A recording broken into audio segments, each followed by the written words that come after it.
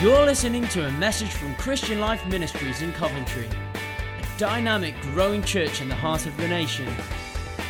We pray that God will speak to you through this word and impact your life for His glory.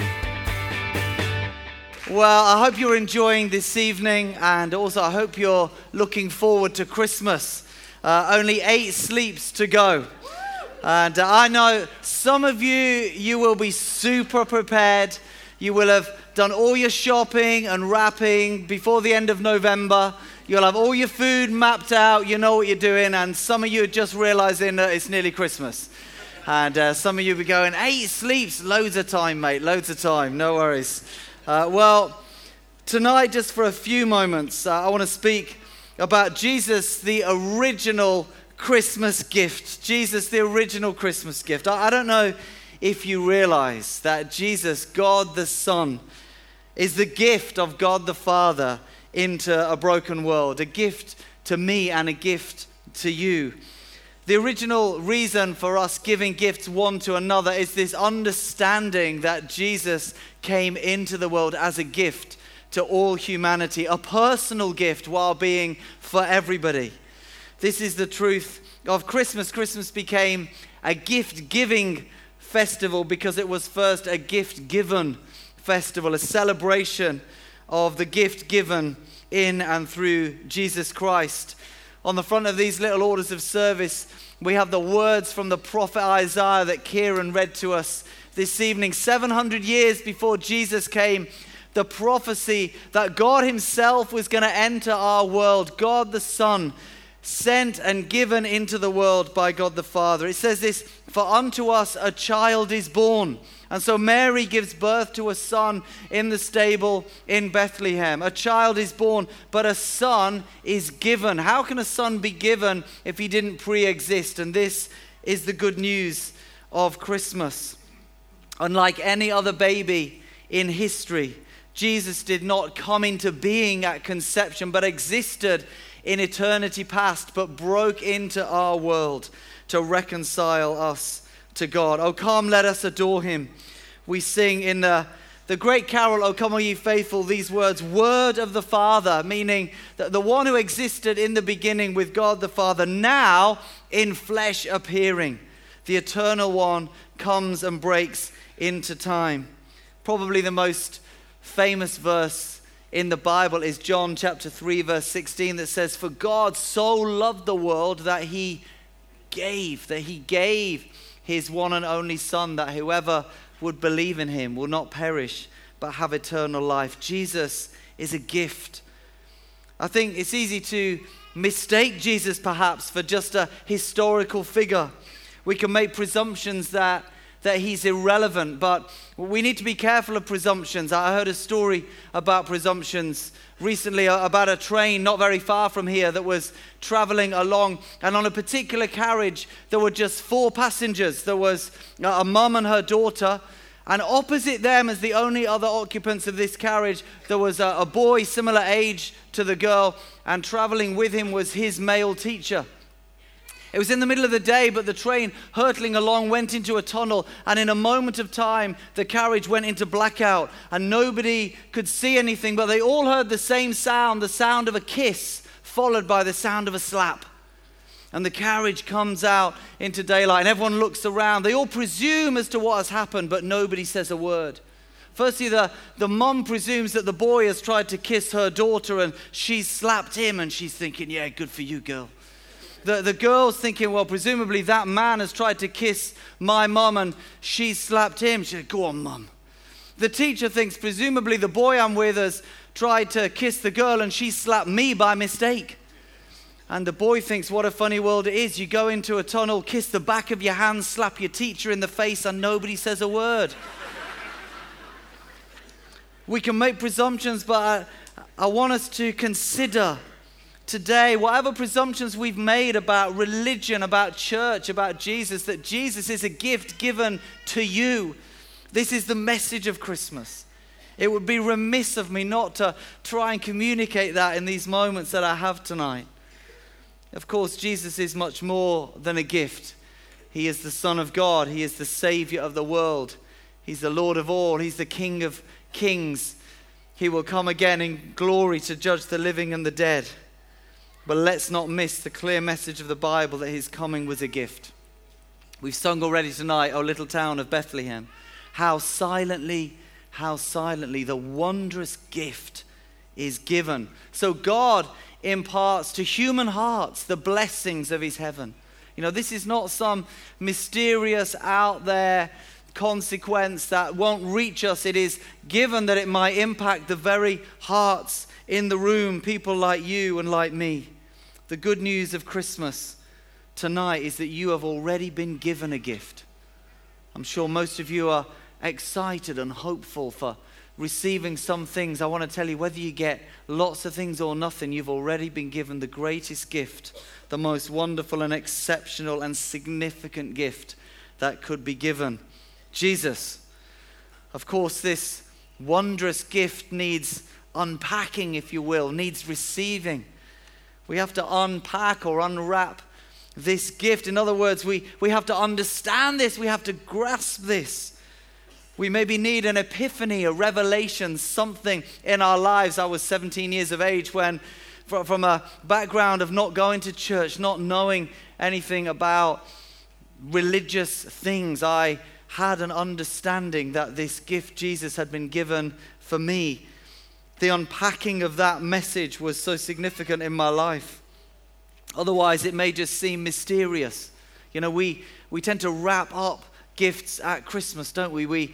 I think we wrap them up because we want to disguise them and we want to surprise the recipients so they don't know. And it's all part of the tradition and part of the joy. Some of you are great at wrapping gifts. You do it beautifully. I've seen those gifts with beautiful paper and ribbon and little twirls that people, they pull it with a knife or something and it all curls up. I don't know how they do it. And little concealed, it's normally ladies that do gifts like this, isn't it? And then people like me who, you give it your best shout and it looks like you dropped off the back of a wagon and rolled down a hill. But there we go. But we conceal the gift, I think, to disguise what it is. Obviously, some gifts, they're hard to disguise, like a horse or something. But my wife's very, very good at guessing what I'm going to get her for Christmas. It's very annoying. And that's even before she's seen what has been wrapped up. So I have to work very, very hard if I want to disguise something. I remember the most extravagant gift I ever bought her was an iPad mini. And I was so determined that she wasn't going to guess it. I got the biggest box I could find. And I wrapped up and I put it at the bottom and I stuffed in a load of newspaper and bubble wrap and wrappings and notes on the way down that said, nearly there, not quite, keep going. And then there it was down at the bottom and I got one over. I was really pleased. And then I sent it back and got the money back. But no, not really. You see, I don't actually think God was trying to disguise his gift. I just think it's so wonderful and so mysterious that it takes a bit of grasping for us to understand that God has given his Son for us. That we understand why Jesus came and who Jesus is and why we might need him personally. When I first considered these things as a late teenager, it took me a little while to realize I was a sinner in need of a Savior. And Jesus was God's gift to me. That by living a sinless life and dying on a cross, he was doing something incredible. Not just for the whole world, but for me personally, that my sin and shame and all my garbage was upon him in those moments. And in being raised from the dead, his life was available to me. This was the gift of God. It needs to be unpacked. Of course, we also need to receive this gift. O little town of Bethlehem continues, no ear may hear his coming. But in this world of sin, where meek souls will receive him still, the dear Christ enters in. This is a gift we can not only unpack and understand, but receive personally. You see, he didn't come to be understood. He came to be received. Like any gift, it's given to be received. A jumper is really given to be worn, isn't it? Food is given to be eaten. A book is given that it might be read. Sometimes we receive things, and we're given things, we don't fully receive them, maybe because we didn't want them in the first place or we didn't need them. But God's gift is given that we might receive his love, and in so doing, enter into a real relationship with God, that we can know him as he also knows us. It can take courage sometimes to enter into a significant relationship. I can remember growing up, I was always very nervous of the idea of asking somebody out. I remember a few times at school taking a shine to somebody but being way too timid. It probably didn't help that I was 17 and looked about 12 at the time. But then I remember meeting in my early 20s, meeting Esther and my wife, and I fell helplessly in love. I became like an idiot. And I became off my food, and I wasn't sleeping, and I thought after 3 weeks, if I don't do something about this, I think I'm going to die. So I remember mustering up the courage that I could, and we were actually met at a church. I remember at the end of a service saying, do you want to go for coffee? And she said, okay then. So we trotted down into town for coffee, and I'm on my way down. I think, I'm going to have to say something because she thinks this is just coffee. I remember my heart thumping in my chest, and I plucked up all the courage. I said, look, I think I need to tell you I like you. And she said, what do you mean by that? Oh, no. So I said something like, like maybe we could be more than just friends. She said, oh. For a split second, I didn't know how it was going. And then she said, I like you too. And I said, what do you mean by that? Yeah. Can't be too careful, can you?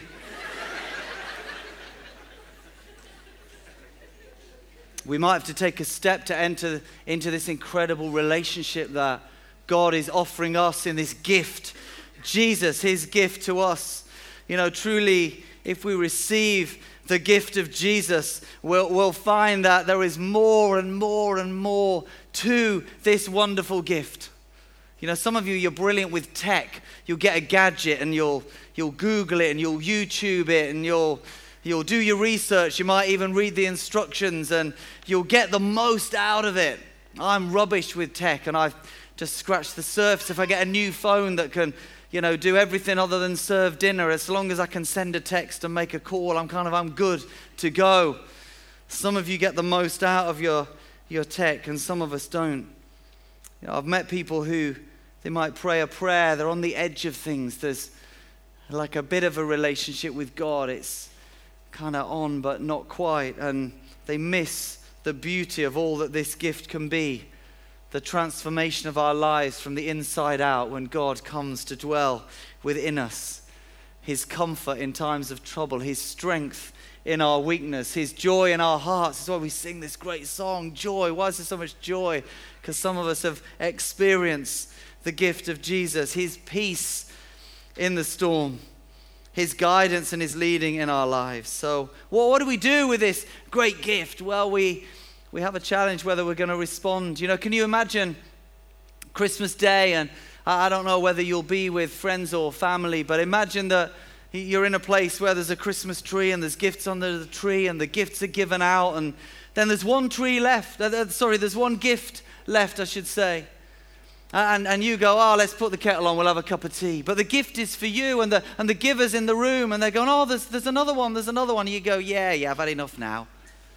I'm just going to go, let's get a cup of tea. And they go, no, there's another gift. You go, yeah, forget it. Just put it in the bin. We've had enough gifts. And they go, no, don't throw it away. You need to open it. I say, no. Well, I'll just stick it in the loft. I'll maybe get it out with the decorations next year if I can be bothered. It'd be very rude, wouldn't it? And there's this gift that has been given. What are we going to do with it? Well, of course, we might be at a different stage in our lives to know what to do with it here tonight. I'm sure some of you, it might be the first time you've even stepped inside a church. The idea that you might know God through the gift of Jesus, this is all a bit much to compute. This is why we've given you all one of these little booklets. It's a tiny little gift from us as a church to you. It's called Why Christmas, and we'd encourage you to go away and read it. It explains this gift and how you can receive it. There's a prayer near the back on page 20, and it says this: Lord Jesus Christ, I'm sorry for the things I've done wrong in my life. And it suggests that we might take a few moments to ask his forgiveness for anything particular that's troubling our conscience. It says, please forgive me. I now turn from everything which I know is wrong. Thank you that you died on the cross for me so that I could be forgiven and set free. Thank you that you offer me forgiveness and the gift of your Spirit. I now receive that gift. Please come into my life by your Holy Spirit to be with me forever. Thank you, Lord Jesus. Amen. A prayer like that, meant in the heart, that's all you need to do to receive this wonderful gift. Some of you maybe will go away and read that over Christmas, and you might even pray that prayer. And if you do, I encourage you, if somebody's invited you tonight, drop them a text and go, I prayed the prayer. They'll understand. They'll know what you've done, because they'll have done something like that similarly as well, as they've received the gift of Jesus, the original gift of Christmas. I wonder, as we come to a close, if we could all close our eyes and bow our heads. I'm going to pray this prayer now, because there might be one or two people here and you know you'd like to make your peace with God even here tonight. Maybe you've never prayed a prayer like this. Maybe you've never received the gift offered for you. And if you'd like to, then as I read out this prayer, just in quietness, in your own heart, pray this after me. And God, who sees and hears and knows every thought, will understand your prayer and your response to him. Lord Jesus Christ, I'm sorry for the things I've done wrong in my life. Please forgive me. I now turn from everything which I know is wrong. Thank you that you died on the cross for me, so that I could be forgiven and set free. Thank you that you offer me forgiveness and the gift of your Spirit. I now receive that gift. Please come into my life by your Holy Spirit to be with me forever. Thank you, Lord Jesus. Amen. And if you prayed that prayer and meant it for the first time, do tell the person who invited you tonight. If you came by yourself, then come and speak to any of us that have been involved in tonight's service. Find someone who looks friendly, and we'd be really happy to help you. If that's a bit tough for you to actually speak to the friend who brought you, then, as I say, why not drop them a text before you go to bed tonight and say, I prayed that prayer. And they'd love to hook up with you, I'm sure, and see how they could help you make the most of this wonderful gift.